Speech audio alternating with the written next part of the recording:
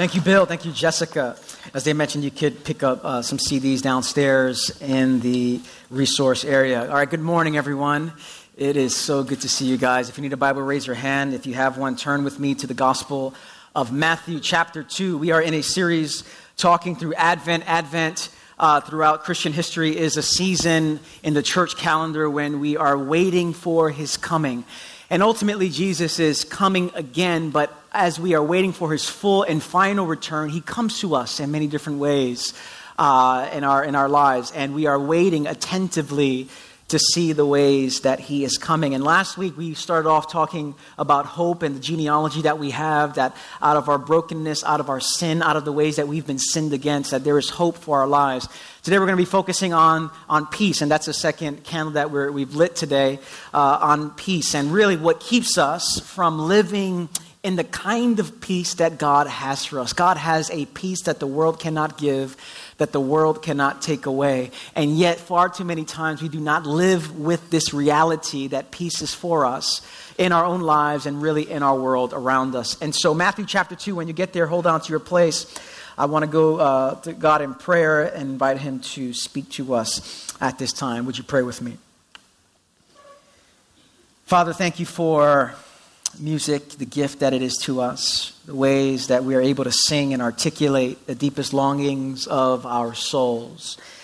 And so, Lord, I pray that as we think about peace and reflect on the kind of peace that you want to offer us during this Advent season, may we walk into it, may we receive it. In light of the hustle and bustle of our city in this Christmas season, may we be a different kind of community. May we be a different kind of people, walking and living in your peace. And so we offer this time to you in Jesus' name. Everyone said, Amen. Most of us in this room live with a significant tension, and that tension has to do with control, the nature of control. On the one hand, we live, as Henry Nouwen said, preoccupied with control. We like to be in control. We like to control our future. We like to control how much pain enters into our lives. We like to control the temperature. We love the remote control. We like being in control, the feeling of being in control. But inevitably, the tension is that as much as we love to be in control of our lives, inevitably we will come across things that remind us that as hard as we work to control our lives, there are forces out there that seek to remind us that we are not ultimately in control. As Barbara Brown Taylor mentioned one time, she said that we don't lose being in control. What we lose is the illusion that we were in control in the first place. And so one of the ways that we are reminded that we are not in control is through children. Children remind us perpetually that we are not in control. My 5-month-old son, Nathan, perpetually reminds me I am not in control. I want to wake up at a particular time. I want to go to sleep at a particular time. I want to have lunch at a particular time. I want to take a shower. I want to do the things that I want to do at particular times in the day. But 5-month-old babies and maybe 15-year-old kids in your life as well remind us time and time again. And don't let that cute face that he is something else at home, disrupting any kind of control. Traffic reminds us that we are not in control. That's the LIE right there. You do everything you can possible to get to your destination on time. You get up a little extra early, you have your coffee, you head out, and all of a sudden there's an accident and it reminds you, you are not in control.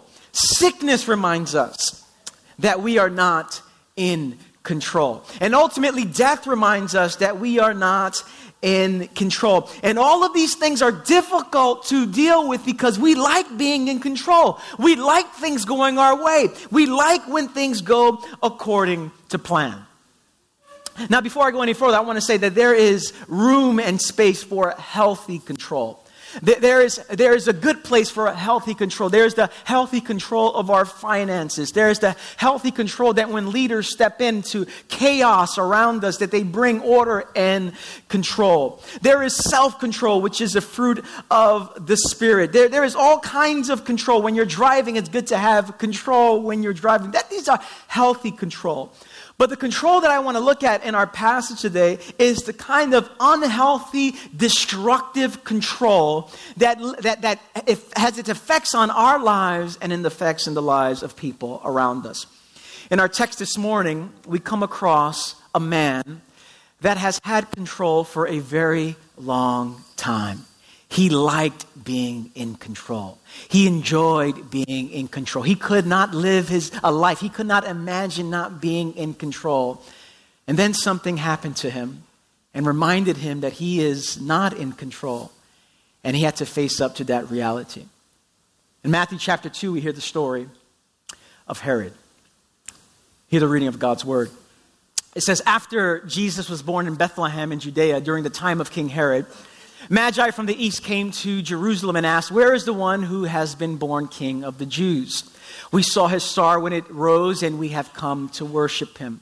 When King Herod heard this, he was disturbed, and all Jerusalem with him. When he had called together all the people's chief priests and teachers of the law, he asked them where the Messiah was to be born.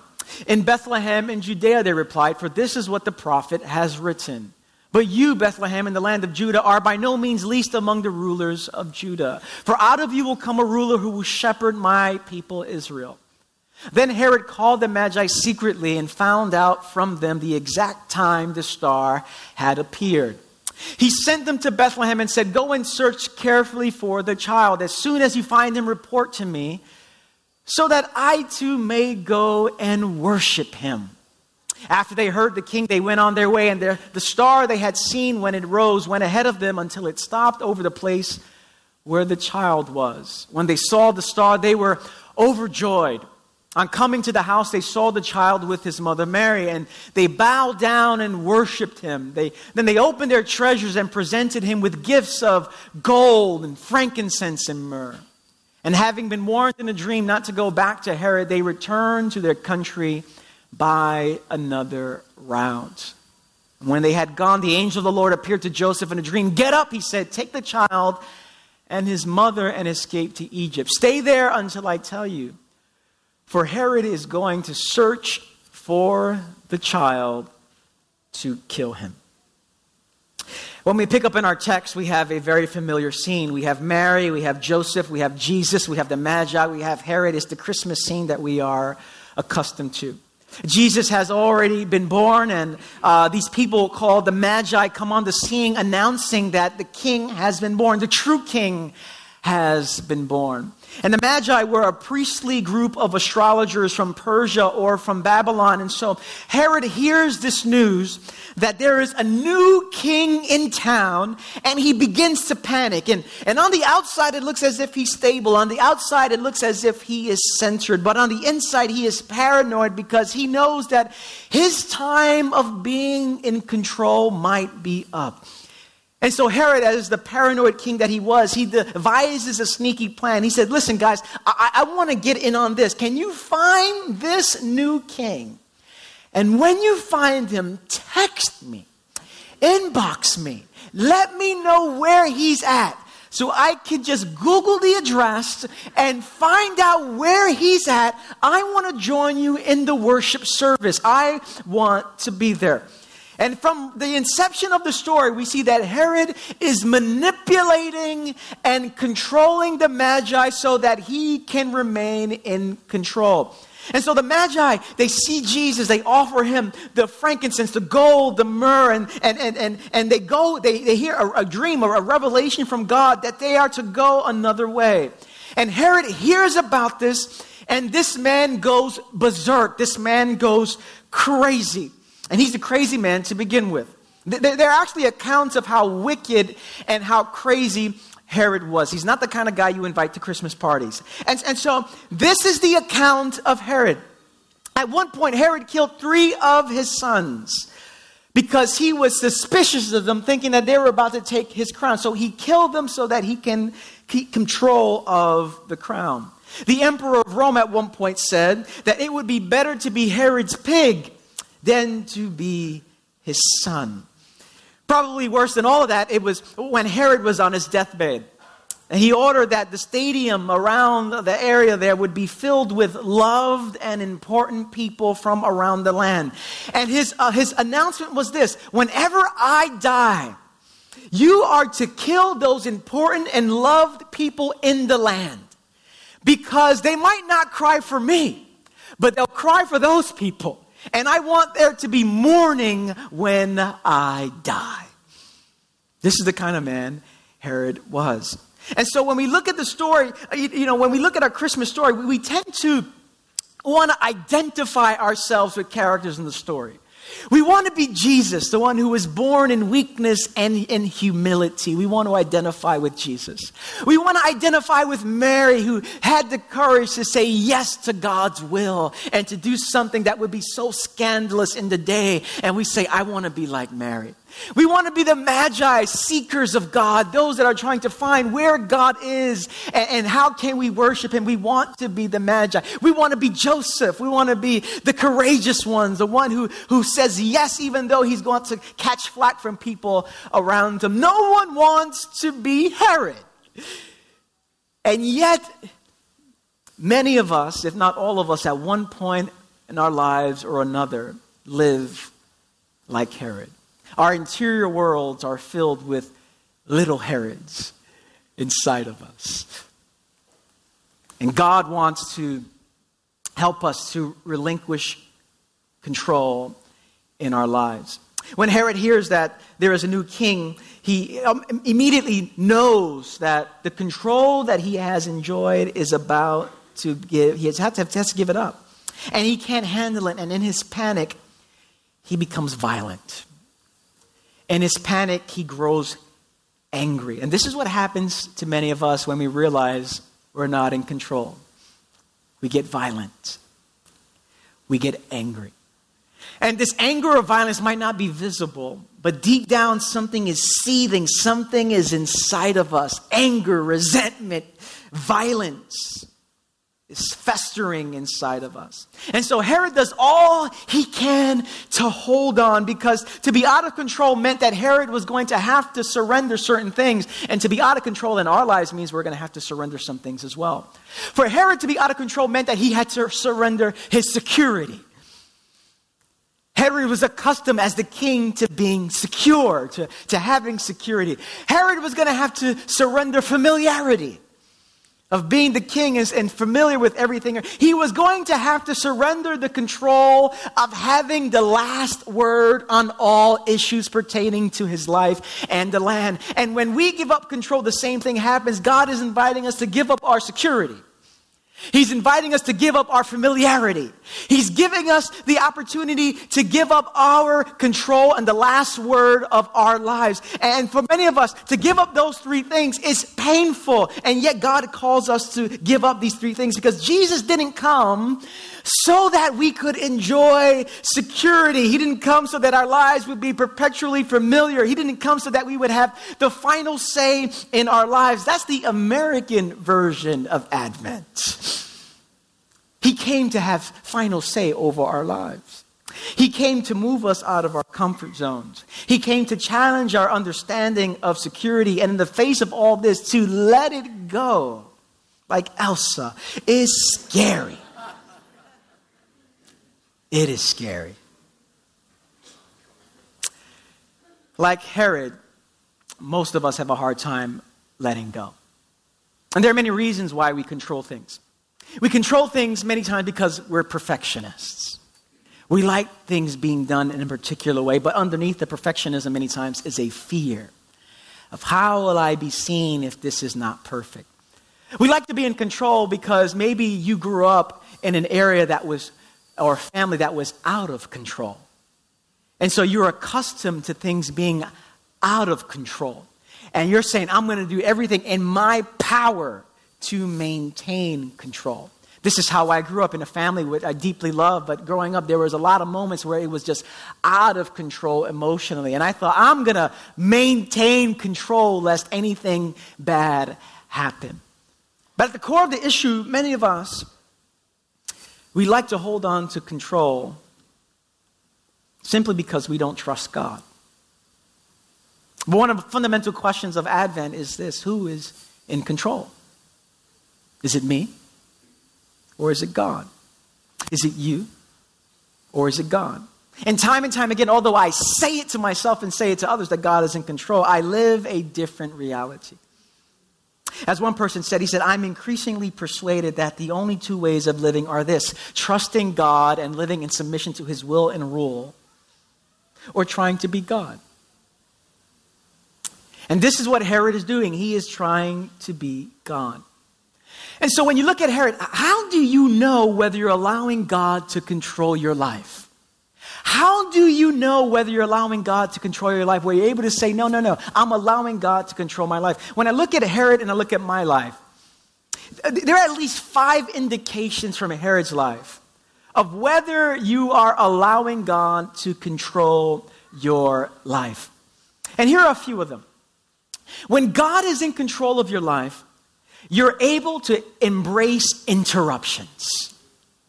When God is in control of you, you're able to embrace interruptions. When you're in control of your life, you have no room for interruptions.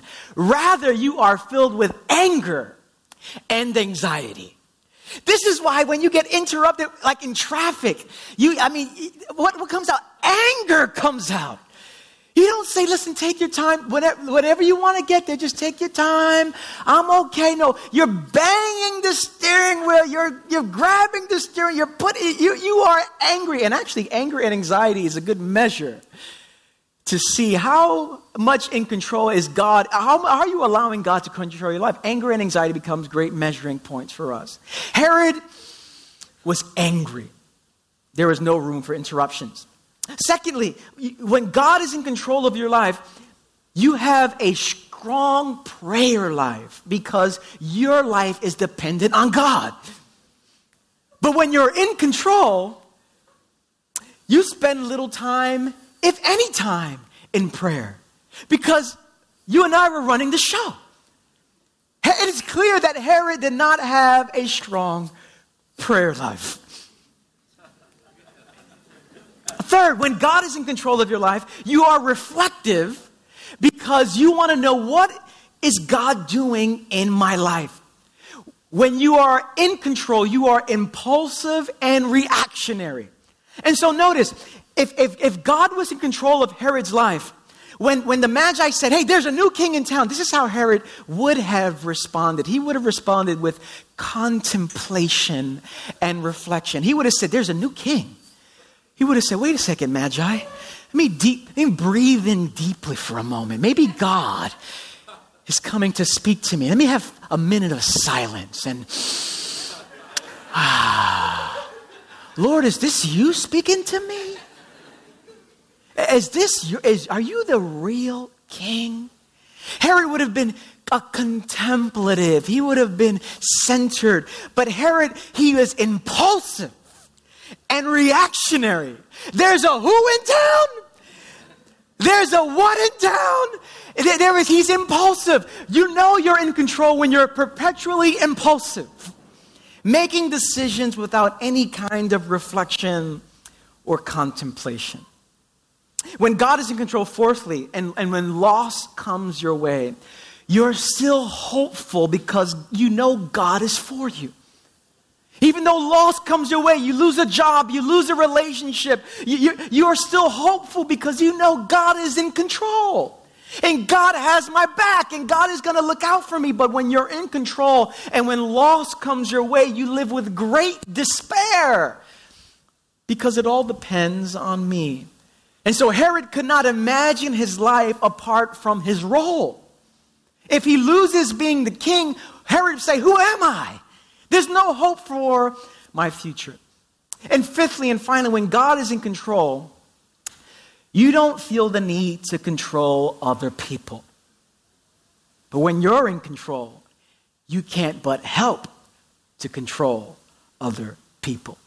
This is a good word for relationships, that whether it's for boyfriends or girlfriends or husbands or wives or bosses and co-workers or mothers and fathers, that there's something inside of us that when anxiety comes or interruptions comes or whatever, we like to control people.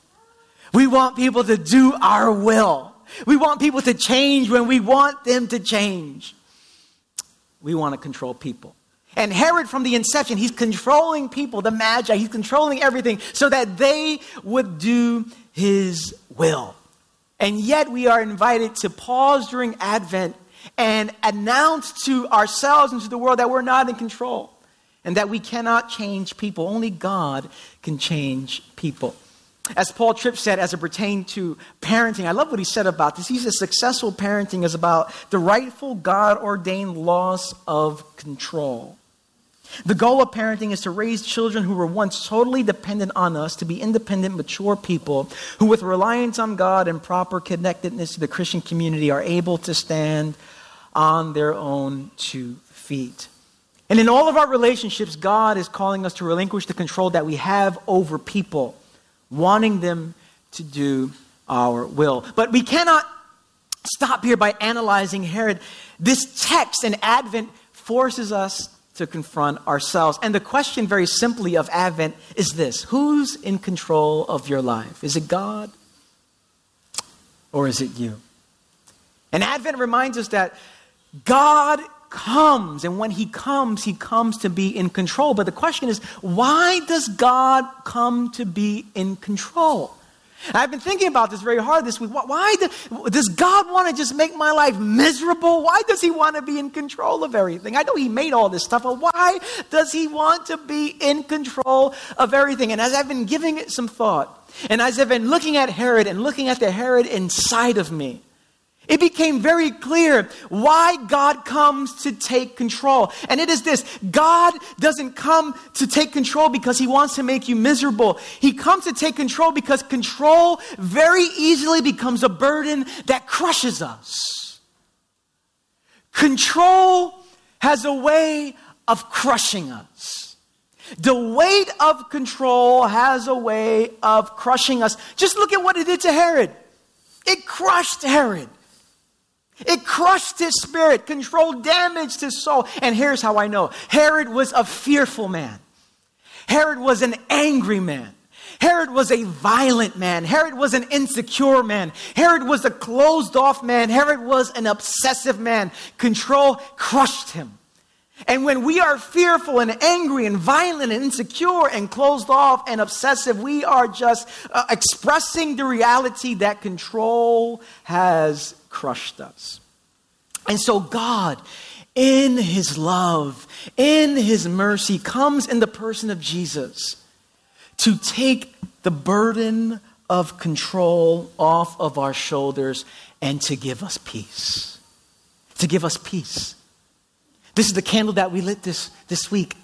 To give us the kind of peace to live freely without the need to control everything around us. Because instead of living fearful lives, we can live free from anxiety. Instead of being angry and violent, we can receive what he has for us. And I love what Pete quoted for us earlier, that Jesus says to us, "Peace I leave with you, my peace I give to you. I don't give you peace as the world gives you peace. Don't let your hearts be troubled, and do not be afraid." And so God wants to come to take the burden of control off of our shoulders because it's crushing you. And if your life is filled with fear and anxiety and anger and obsessiveness, it's crushing you. And he wants to take the burden of control off of you. And so the invitation of Advent is to let go of our incessant and exhausting need to control and trust Christ. Maybe you're single today and you've been burdened by trying to control your romantic future. You know, there's a fine line where you're looking to meet someone, and there's a fine line when you're obsessing to meet someone. And God, he doesn't want to take control where I'm just going to wait for the Lord and just wait here until someone comes here. And sometimes you just got to go out and meet someone, but there's the line that we cross where we are obsessing over our romantic future. And Advent reminds us Jesus wants you to trust him. that he loves you and has a future for you. Maybe you're married and you've been burdened trying to control and change your spouse.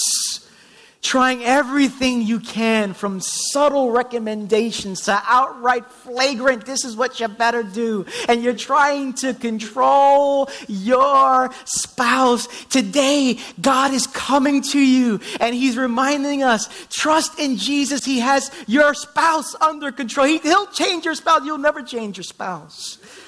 And he's inviting us to trust him with that. Maybe you're entering into retirement and you're trying to line up all your ducks in the row, but you're feeling the burden of control, obsessing over these things. And Advent is an opportunity to trust that God has your future in mind, that he will provide for you, that he is with you, that he is for you. Or maybe you're in a dark season right now and you can't figure anything out. And you're in a cloud, as it were, a dark night of the soul. You've hit a wall. And you don't know how you're going to get out of it. And Advent reminds us that even though you can't see your way out of it, to trust him, that he is with you. The mature Christian life, I believe, is a journey towards being comfortable, not being in control. And this is a lifelong journey. This is a journey that we learn over and over again. And this insight and revelation gets deeper and deeper in our lives. That it's a journey towards being comfortable, not being in control.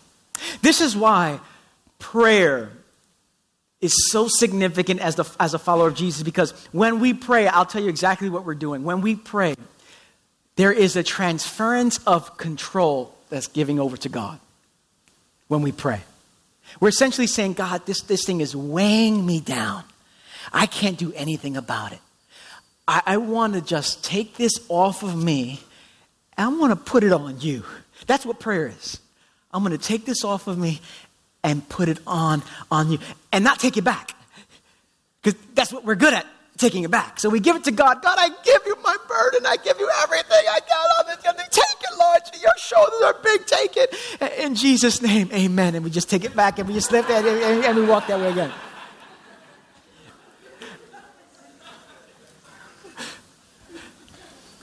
Prayer is a transference of control. Where we say, God, I am scared about my future. God, I'm fearful, I'm angry. I have to give this to you. And I'm going to, by the grace of God, walk away from it. And time again, we take it back on. His grace is always forgiving us. His grace is always there for us. Prayer is the perpetual transference of control over to God. And this is why one of the ways that you know that you're allowing God to shape your life is that your life is anchored in prayer. And so Advent confronts all of us. Jesus, when his coming, confronts all of us. And he has come, the King will come again, and he is coming in the meantime as well. And with his coming, really, there are two options for us during Christmas time and the rest of our lives. The two options for us are this. Are we going to live with closed hands? Or are we going to live with open hands? Are we going to grasp control? Or are we going to open our hands to say, let your will be done. Your kingdom come. As we think about this Christmas season, there are many ways of application for our lives in living this kind of message so that Herod gets eradicated from us. Herod gets exorcised out of us. We're always in the process of making decisions. To have an open hand means that you're saying, God, what are you doing? What do you want to do? To have a closed hand means, it's not that you're necessarily saying, God, you're not going to do your will in my life. We're not as flagrant like that with God. We come at it from a different angle. We don't even ask God. We don't even ask God, Lord, what do you want to do in my life? We live as what Parker Palmer called a functional atheism, where we say we believe in God, but functionally we live as if we're atheists. And so when we make decisions to live open-handed, it says, God, what do you want to do in my life? Closed hand says, I'm not even going to ask. We're in the holiday season. And the truth is, we're going to be reunited with family members. For some of you, this is a very joyful thing. For others, not so much. And there are many experiences and tensions and conflicts that you have with family members that you're going to have to see again. To live with an open hand means that you are open to grace and offering forgiveness and mercy during the Christmas season.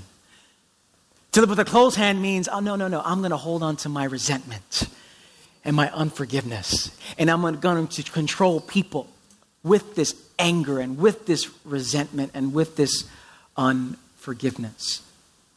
To live with an open hand has everything to do with generosity and how we live our lives.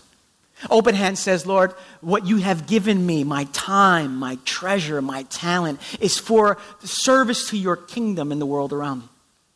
To live with closed hands means this is my stuff. This is my time. This is my treasure. This is why we invite everyone at New Life in the Christmas season to practice generosity. And what we're saying is, Lord, your kingdom come. Your will be done in my life as it is in heaven. And this has everything to do with some of you in this room that are in a dark night right now. The open hand says, Lord, I am confused. I can't see straight. It's dark, and yet my hand is open to mystery. My hand is open to wonder. My hand is open to not having all the answers. And I don't know how this is going to unfold. And I'm pretty scared and angry in the process. But Lord, my hand is going to be open to you and open to mystery. Where a closed hand says, I'm going to handle things my own way. I'm going to figure it out. I'm going to manipulate. I'm going to take matters into my own hands. Let me ask you a question. How are you living this Christmas season? Open-handed or closed? In Advent, God wants to gently open those hands. And this is what God is doing with you right now. For some of us, maybe we have one hand open and one hand closed. Maybe some of us are living like this. About to knock somebody out, you know? And God very gently, put your hand this way. God very, very gently, God wants to just pry it open. And he'll never force it open. God will not say, open your, no, God will very gently open your hand. I have something to give you. I have a life for you. I have a future for you. I have grace for you. I have mercy for you. Would you open your hand? And this is what Advent is. An opportunity to recognize Christ's coming and to open our hand from being the one in control to saying, Lord, let your kingdom come. Let your will be done. I want to invite the prayer team, the worship team to come forward. I want to give us a moment to pause before we take communion together. And the question very simply that I want us to pause is this. Where in your life today are you holding on to control? Where in your life today are you holding on to control? You might be saying, well, Rich, that's a hard question to answer. Let me give you some guidelines. Where are you most angry? Where are you most violent? Where are you most anxious? Where are you most irritable? What in your life right now is producing these things inside of you? They might be an indicator that you're holding on to control. And so where in your life today are you holding on to control? I want to invite you to close your eyes for a moment. Because I believe God is speaking to us. And he wants to take the burden of control off of our shoulders because it's crushing us. And what he has for us is hope and peace and joy and love and fullness of life. And so let's pause for a moment. Allow the Holy Spirit to identify right now in your life what's that area that you need to let go of. What's that area you need to trust him? Let's take a moment and then we'll take communion together.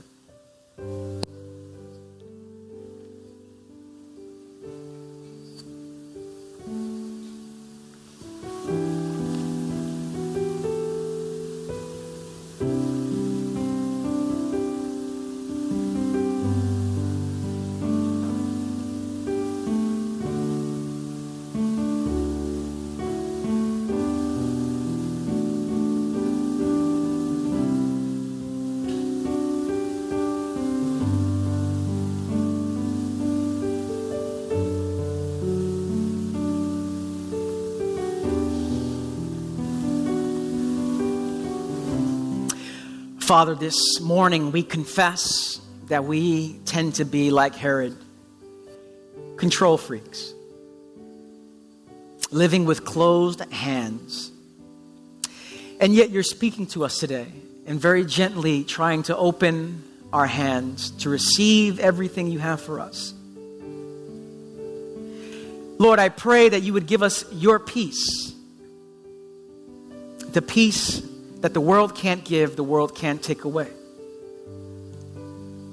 May that peace fill our lives, fill our souls, fill our homes, fill our city.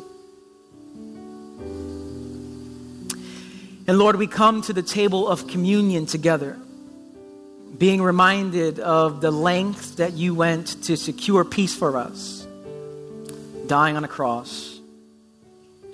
And through your death, you have made peace with us, with God. By your death, you have given us peace that sustains us through our lives. And so, Lord, we come to the table of grace, not in our name, but in your name. Not in our works, but in your work. Not in our righteousness, but in your righteousness. We come to the table. In Jesus' name we pray, and everyone said, let's all stand together. I want to invite you to take bread and dip it in the cup and go back to your seat and hold it before God. And I'll come back and I'll lead us together.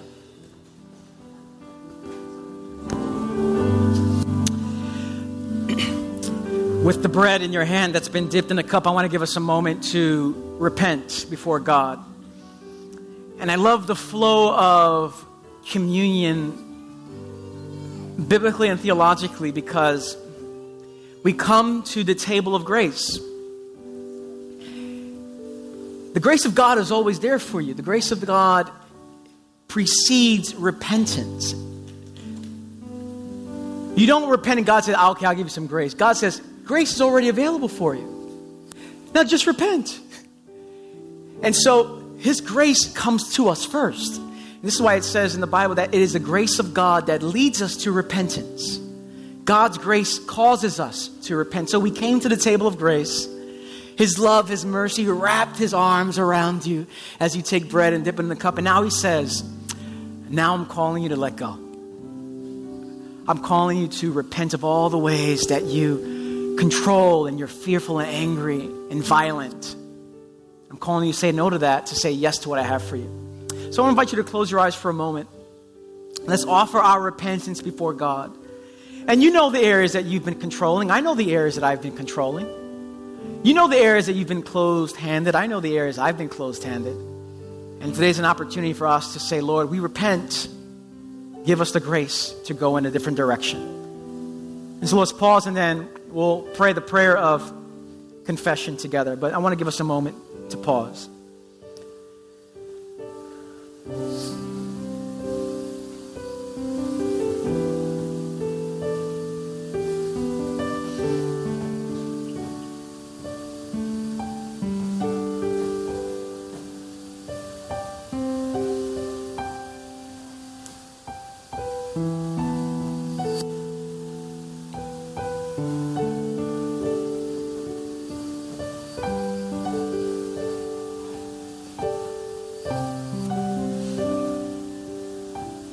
Let's pray this prayer of confession as a family together.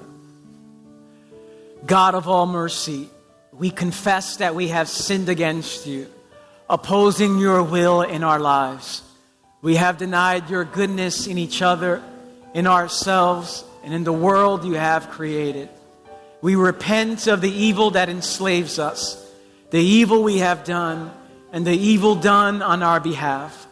Forgive, restore, and strengthen us through our Savior Jesus Christ, that we may abide in your love and serve only your will. Amen. Let's all take together.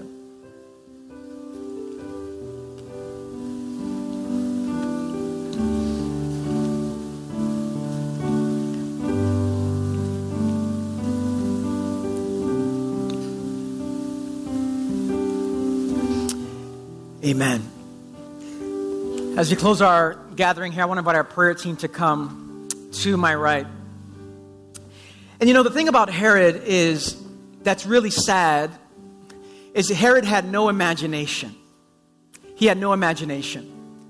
Herod thought, if there's a new king in town, that means I can't be king anymore. He came to his own conclusions. But what if Herod had an imagination? What if he thought, there is a new king in town, and maybe I'm going to rule differently. Maybe I'm going to rule under his leadership now. But I'm going to rule, but under his authority. But he had no imagination at all. It was just this or that. And he had no hopes for his future.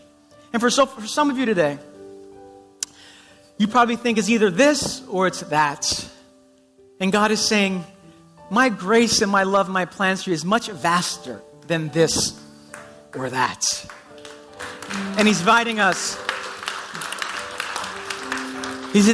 to trust Him, to have an imagination because of His grace and His mercy and His love for you. And so maybe you're at a place right now in your life where you're fearful, you're anxious, you're worried, you're angry, you're violent. And you want to leave here with an impartation of His peace. This is why we have a prayer team here. To pray for you, to really pray that God would impart His peace on you. Maybe you're here today, you're not even a Christian. Maybe someone invited you today. And God has peace for you. Peace with God, peace within your soul.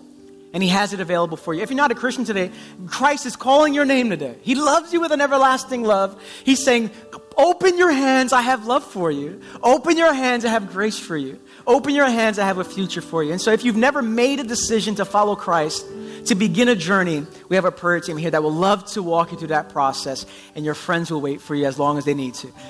And so as we close, I want to invite you to open your hands towards heaven. And we do this every week. No surprise, we're going to do it this week again. As a posture of openness, a posture of receiving. And so with your hands and your hearts in a posture of receiving, brothers and sisters and sons and daughters of the living God, may the Lord bless you and may He keep you. May He shine His face upon you. May He fill you with peace. And may you walk out of this building empowered by the Holy Spirit to open your hands this week whenever you're tempted to close them. To say yes to His will. To say yes to His peace. To say yes to His plans for you. And may this Christmas season be different than all the others. May you be filled with peace. And so I bless you all today in the strong, in the beautiful, in the peaceful name of Jesus. And the people of God said, Amen. Amen. Grace and peace, everyone.